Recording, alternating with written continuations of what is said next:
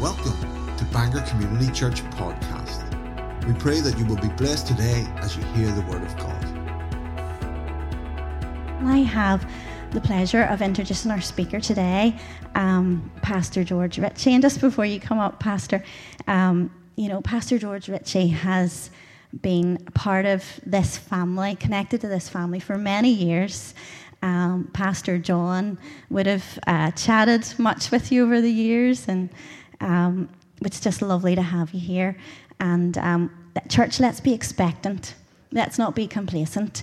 You're here today for a purpose, and determine in your hearts now to receive all that God has for you. So, Lord, we just thank you that we come expectant today for what you're going to do. So let's welcome Pastor George Ritchie.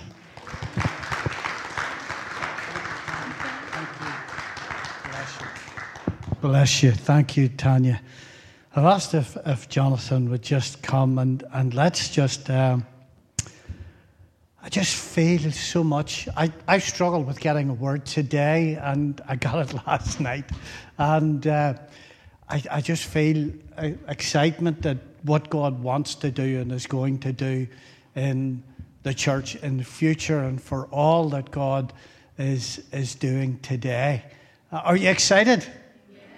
Yes. You know, when I think of expectancy, I think way back when I was about 6 or 7 years old, and it was the 24th of December. How many people struggle getting to sleep on the 24th of, it was because you were expecting something incredible. And that's what God expects. Do you know why I was expecting something incredible? Because I trusted my parents. I trusted my father. And he looks at us. And when we don't have expectancy, another time that I was really expectant was the day I got married.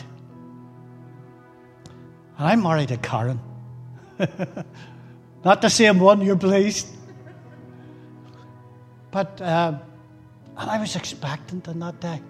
Now I've done probably, I must have, I was nearly going to say committed, but I have conducted probably close to 100 weddings over the 26 years and carried off.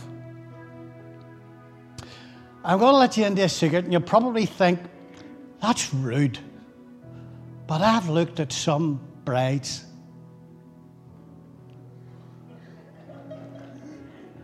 and I've looked at the guy they're going to marry.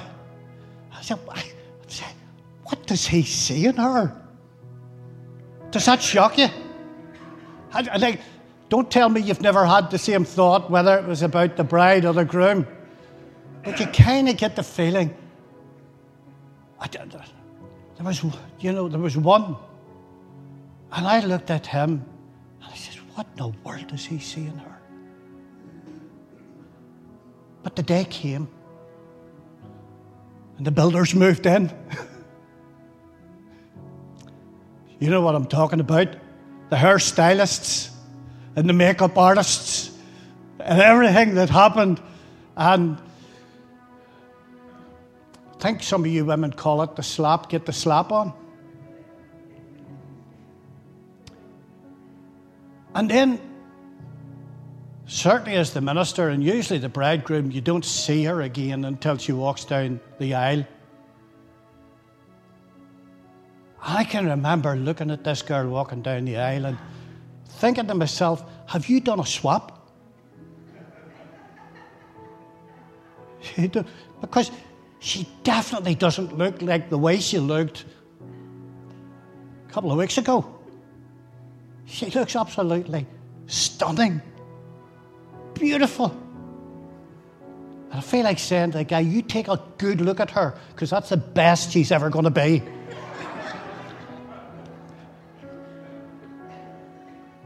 But the reality of it is, she's there because he loved her. And I look at the church, and I take a good look at the church, and I say, Jesus, could you put your coming off for another wee while, because you ain't really going to like what you see? And I have to sometimes turn to him and say to him, did you make a mistake? What do you see in her? What do you see in me? And there is a real sense in which I recognize that we as his church, it's incredible to realize, but Jesus isn't, I don't think, Karen, that you would have appreciated if Brian had turned up on the day to put makeup on you. The bride gets herself ready.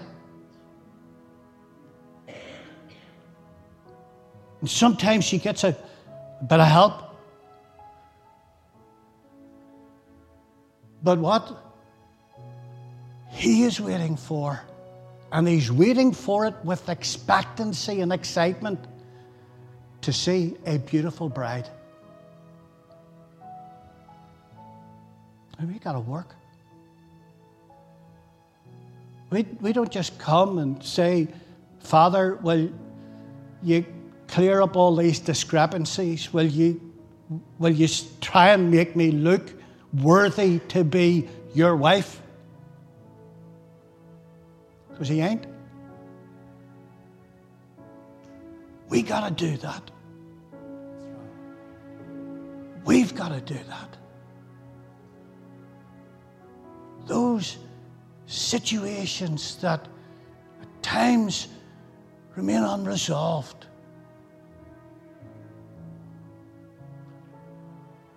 I was speaking to a pastor during the week,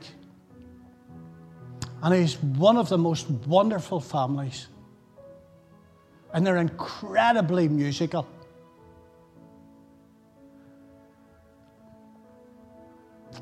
One of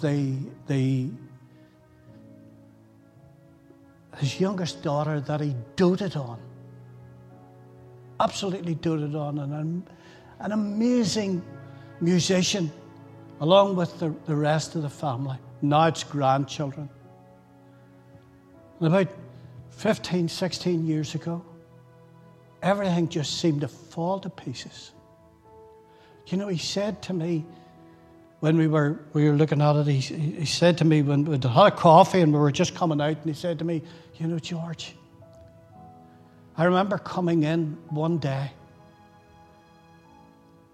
and his wife and him just looked at each other and they said, it seems we've escaped something today. We've missed the bad news so far. His daughter, who was a beautiful young girl, got herself pregnant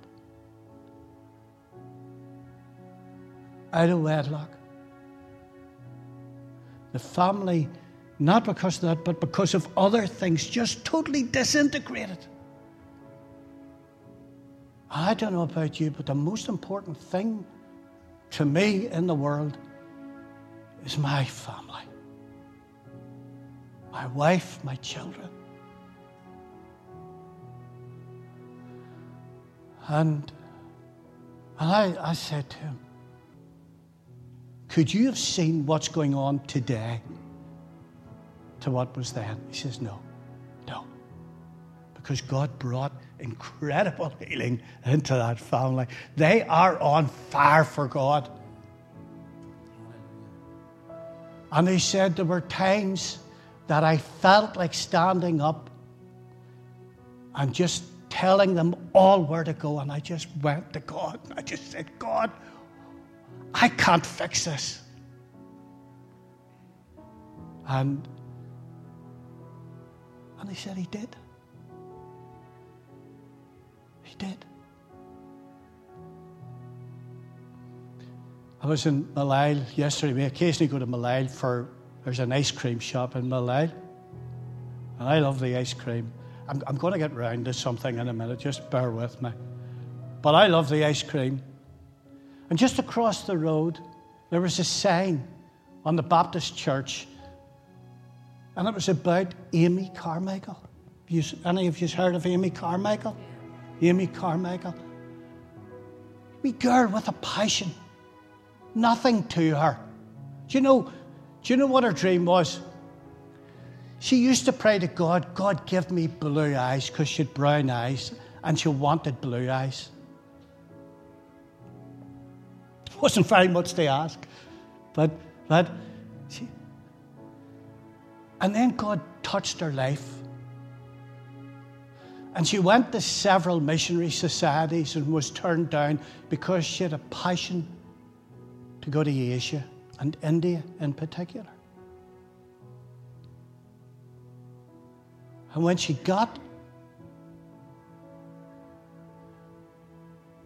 realized why she had brown eyes. Because she wanted to be accepted by the Indian people. She dressed like the Indian people. She even stained her skin with coffee mixed in water to make her more brown. That would save you a lot of money, wouldn't it, these sunbeds? And they accepted her. You see, in every situation that we ever find ourselves in, never underestimate God. Because God knew you when you were in the womb.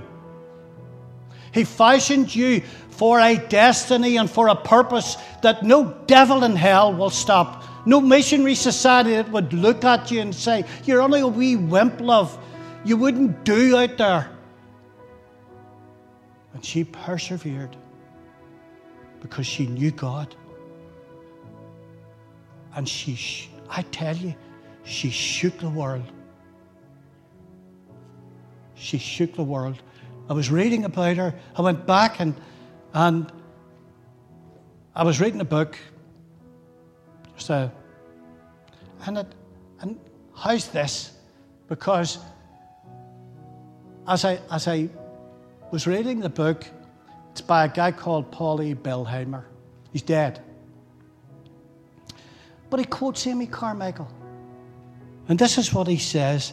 Amy Carmichael says that nothing anyone can do to us can injure us unless we allow it to cause a wrong reaction within us.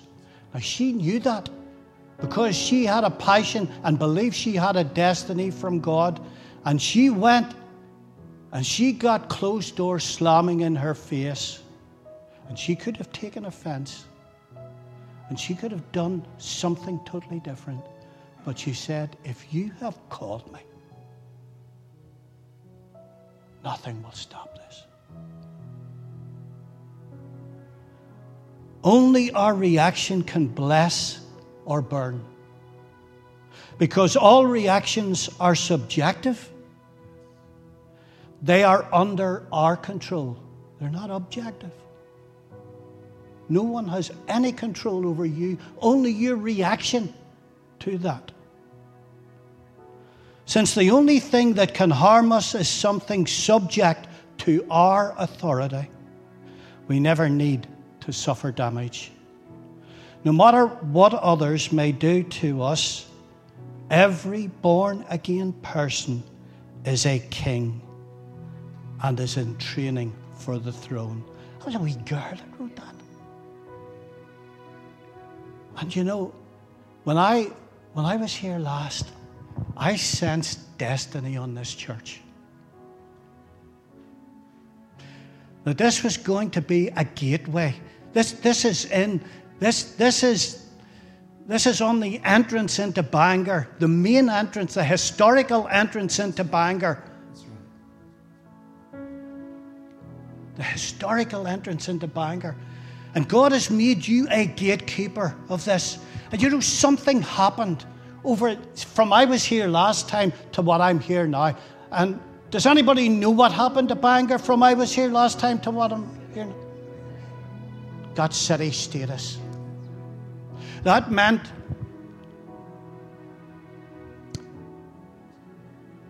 Bangor has to up its game. And it will. What does city status mean? I love that word status. What does city status mean? Do you know what it means? It means greater influence. It means greater prosperity. Brings in businesses. Brings in this. People long for that.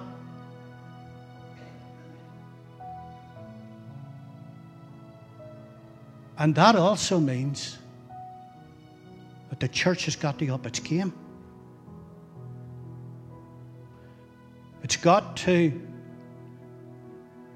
if you want to be a gatekeeper, got to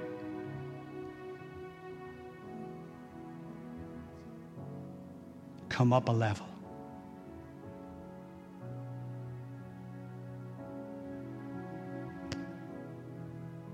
Can I tell you, because how do you come up a level? How do you come up a level in church? Have a better building?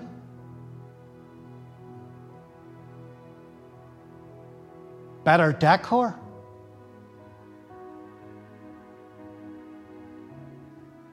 Better teaching?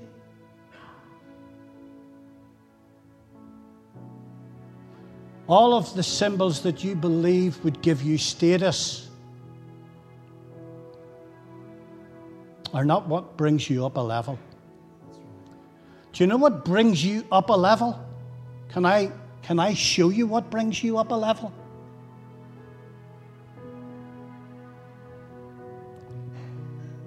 Forgive me, Lord. That was the only way that I could come up to be part of the family of God, was to be down on my knees and to say, Lord, I'm sorry. Forgive me. I read a wee book years ago because I used to think that repentance was an admittance just of failure.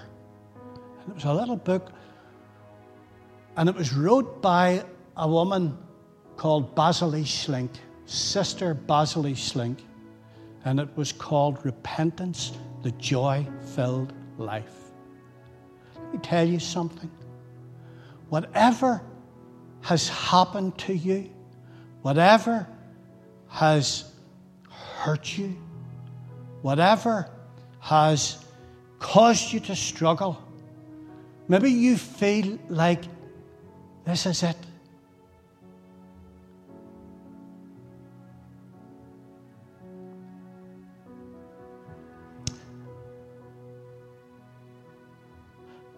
Samuel 14 says this: Wherefore then hast thou thought such a thing against other people of God? For the king doth speak this thing as one which is faulty, in that the king doth not fetch home again his banished.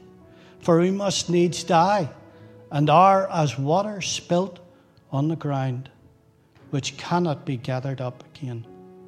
Neither doth God respect any person, yet doth he devise means that his banished be not expelled from him.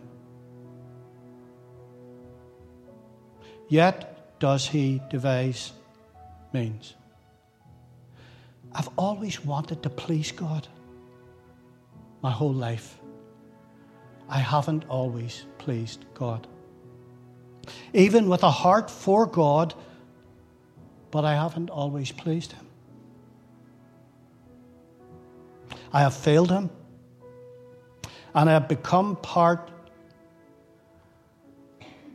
of an infamous group that are known as that. You see, to sin is to be at odds with Jesus Christ, not with his love, but with his commandments. Because he says, if you love me, you'll keep my commandments. And with my best of intentions, I have fallen prey to failure and sin. And so have you. There have been times I have done correctly by God, and there have been times that I have utterly failed him. And with the best of intentions, I have found myself separated from God, because sin always separates from God. It always distances you. It always puts you on the outside. When sin was found in Lucifer, he found himself banished from the presence of God. When sin was found in Adam and Eve, they were banished from the Garden of Eden. But even worse, they were banished from fellowship with God. When Sodom and Gomorrah was so steeped in immorality and sin, the only answer was banishment and ultimate destruction from the presence of God. Esau did not cherish his birthright, but rather sold it for a bowl of stew, and he was banished from the presence of God. The scripture teaches us that he went out and he wept bitterly because of it. Samson gave in to the lust of the flesh, and he was banished from the presence of God up until the moment of his death, when he reconciled his heart unto God. Saul allowed pride to grow in his heart, and he was banished from the presence of God. Be very careful. Pride will eat you. It will eat anything. It has a voracious appetite. It will eat anything. You do something or someone a good turn, and immediately start feeling, aren't I wonderful? And pride will eat you up and eat up your good works.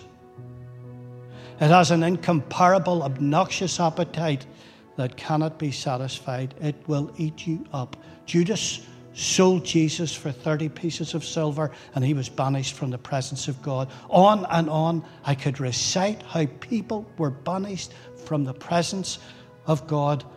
So it's no wonder there is a genuine fear in the heart of man when he is out of the presence of God. But there is some great news. And we all need to know, when you're out of the presence of God, and it's found right here in this scripture that I've just read. The Bible says that he devises means that his banished be not expelled from him. God looks for ways. Please understand this. He so wants you to succeed. He so wants you to be saved. He so wants you to have the blessings in your life. He so wants to break that sin curse on you and your family, that even though you at times are not doing the right things, God is going to figure out a way to deliver you, because God's not interested in condemning you. He's interested in saving you. God's not trying to put you down. He's trying to lift you up. So how powerful is this Spirit of God? This scripture says that when some things look so final, so fatal, so wrecked, so totally lost, like water spilt on the ground, what's he saying? It's this: that even though our lives can be like water that's spilled on the ground, that cannot be gathered up again, but God will devise a means or a way that he can bring you back so that you are not expelled from him. Listen, God's not mad at you. He's mad about you. He's not trying to put you down. He's trying to lift you up. And he's not trying to kick you out. He's trying to get you in. And you know something? He will devise a means. Do you know, I could have went crazy. There were times that I, 26 years in the one church can drive you batty. Let me tell you, you would not choose that life unless you were called. But well, dare anyone try to remove you if you are called. Because God is devising a means. And there are wonderful opportunities within this place. I was destined to carry Duff. Carry Duff. You know, on the outskirts, it doesn't even have a town centre. It's known as a suburb. You're not in a suburb. You're in a city. And you know who made it a city? A wee woman that's only 5 foot 1 inches tall, but she was ordained of God and anointed by God. Her name is Queen Elizabeth.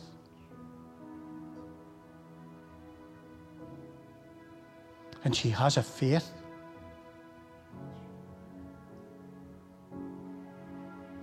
You know, I tell you, we have had some corrupt governments, and they will yet be exposed. But I thank God, God smiles on us because he looks at Elizabeth. And not people that lie, cheat, and try to devise means.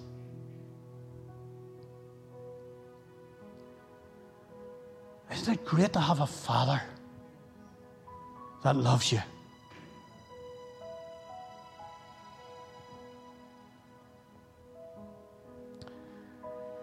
When I was called to Carryduff, and it was my first church, and I literally, I think I shared a little bit about this here. Don't worry, I'm not just going to start preaching. I'm coming near the end here, in case you're getting worried looking at the clock and saying, when's he going to get to the message? This is the message. But I remember I felt, as a result of the brain hemorrhage that I had, and God reset my life, and I remember, and I was told that I would never work again, and then God called me. And see, when God calls you, that's and so here, 30 years later, God still called me. And I remember that the superintendent of the Elim churches said to me, George, you can't go to Carryduff. And I said, that's okay.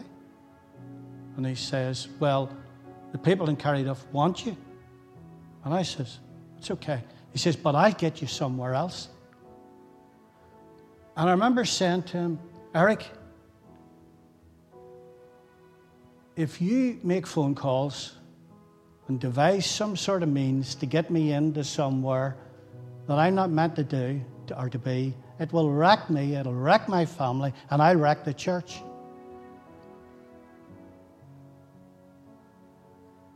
But equally, if you try to keep me out of somewhere that God has called me, it'll wreck you. Because my confidence is in God. And you don't usually speak to your superintendent that way, you know. But I remember getting a phone call and them saying to me, George, these folk want you and they want you in right away. Please don't go. Wait until I arrange an ordination service. And I said, of course I will. There's no problem. And I was then told that I would last maybe a year or two. And 26 years later, at a time of my choosing, 3 building programs later, I felt that chapter's closed. And a new chapter's going to begin. Because God separates and calls. There is something. And I want to encourage you folks. It's time to lift the game. It's time to recognize that God has something special.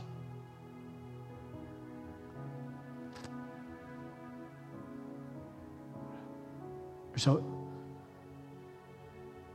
I want us to stand. Could we stand?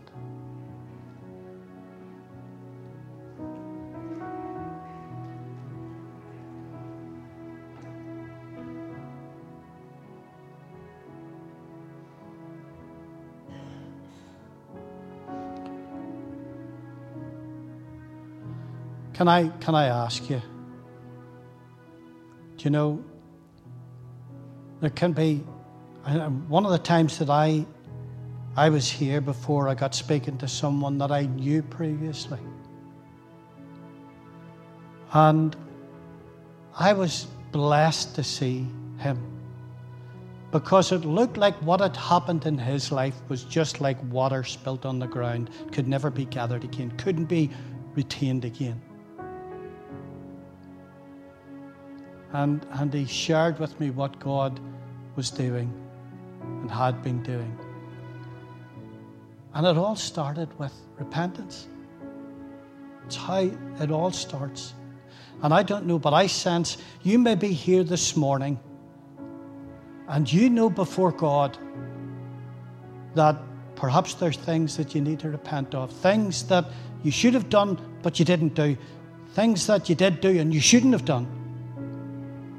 And I want to give you this few moments while Jonathan continues to play so anointedly. I want you to just, between you and God, when David sinned and caused the death of someone, he prayed a prayer that I used to think was unusual. He says, "Against you, Lord, and you only have I sinned." Because that has the potential to destroy destinies and futures. And I want to encourage you, just in the quietness of these few moments. And that's going to bring you up to be equal to the challenge of what opportunities God is going to bring your way. Let's do it right now. Father, thank you. Thank you. Thank you. Thank you that you love me. You care for me. You're mighty.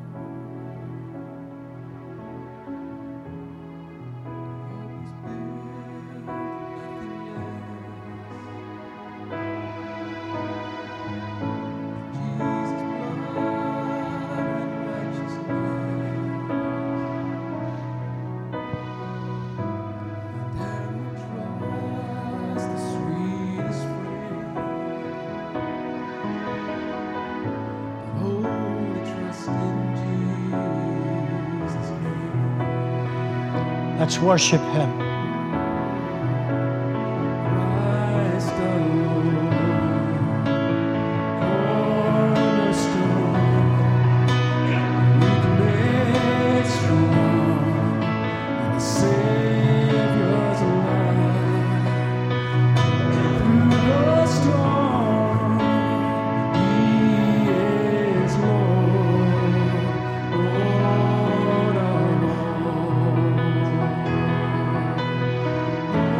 Oh, we bless you.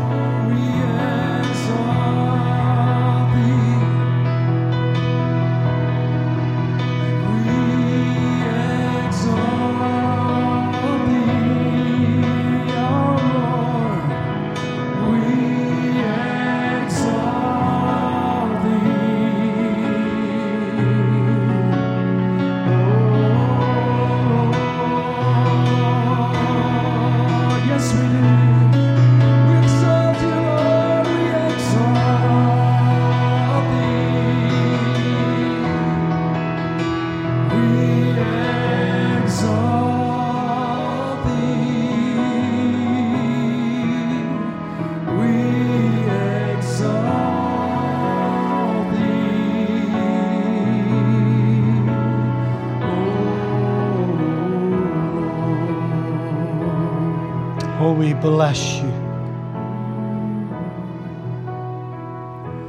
We fall down, we lay our crowns at your feet, Lord Jesus.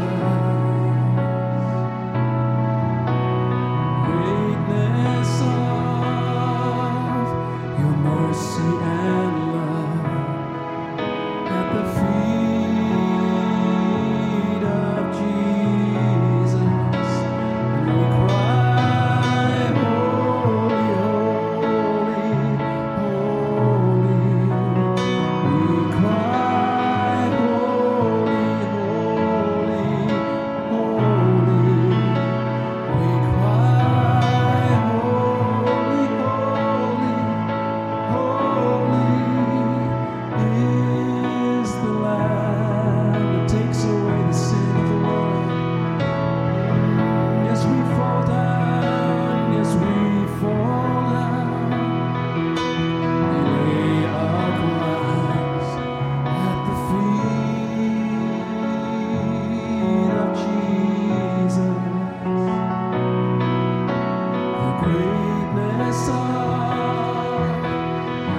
mercy and your love at the feet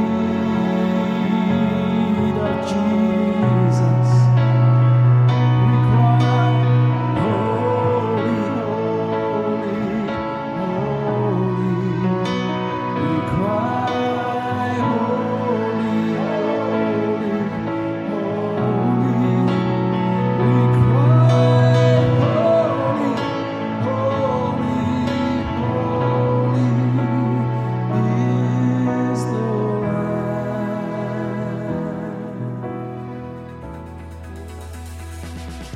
Thank you for joining us.